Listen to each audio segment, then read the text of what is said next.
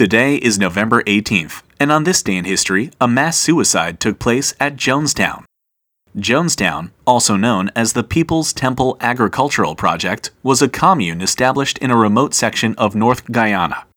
It was established by a man named Jim Jones, a reverend and cult leader who established the People's Temple in Indianapolis in 1955.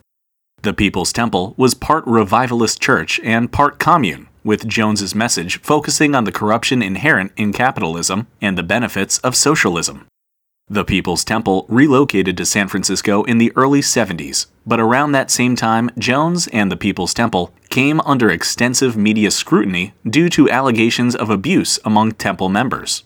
In 1977, Jones left the U.S. along with nearly 1,000 members of the People's Temple and headed for the small commune the Temple owned in Guyana. There, instead of a socialist paradise, members of the People's Temple only found a life of hardship.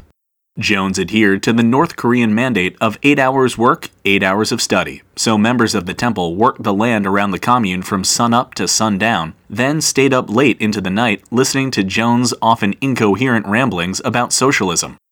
Concerned by reports from people who had escaped Jonestown, Congressman Leo Ryan visited Jonestown to see it for himself. While he was there, several members of the People's Temple asked Ryan for help in leaving Jonestown, which they said was like a communist prison camp. Ryan promised them to do what he could, but while he was boarding his plane to leave Guyana, he was assassinated by members of the People's Temple loyal to Jones. Jones, who at this point was bordering on a mental breakdown, believed that the U.S. would take its revenge on Jonestown, and invited Temple members to commit revolutionary suicide instead of being taken into custody.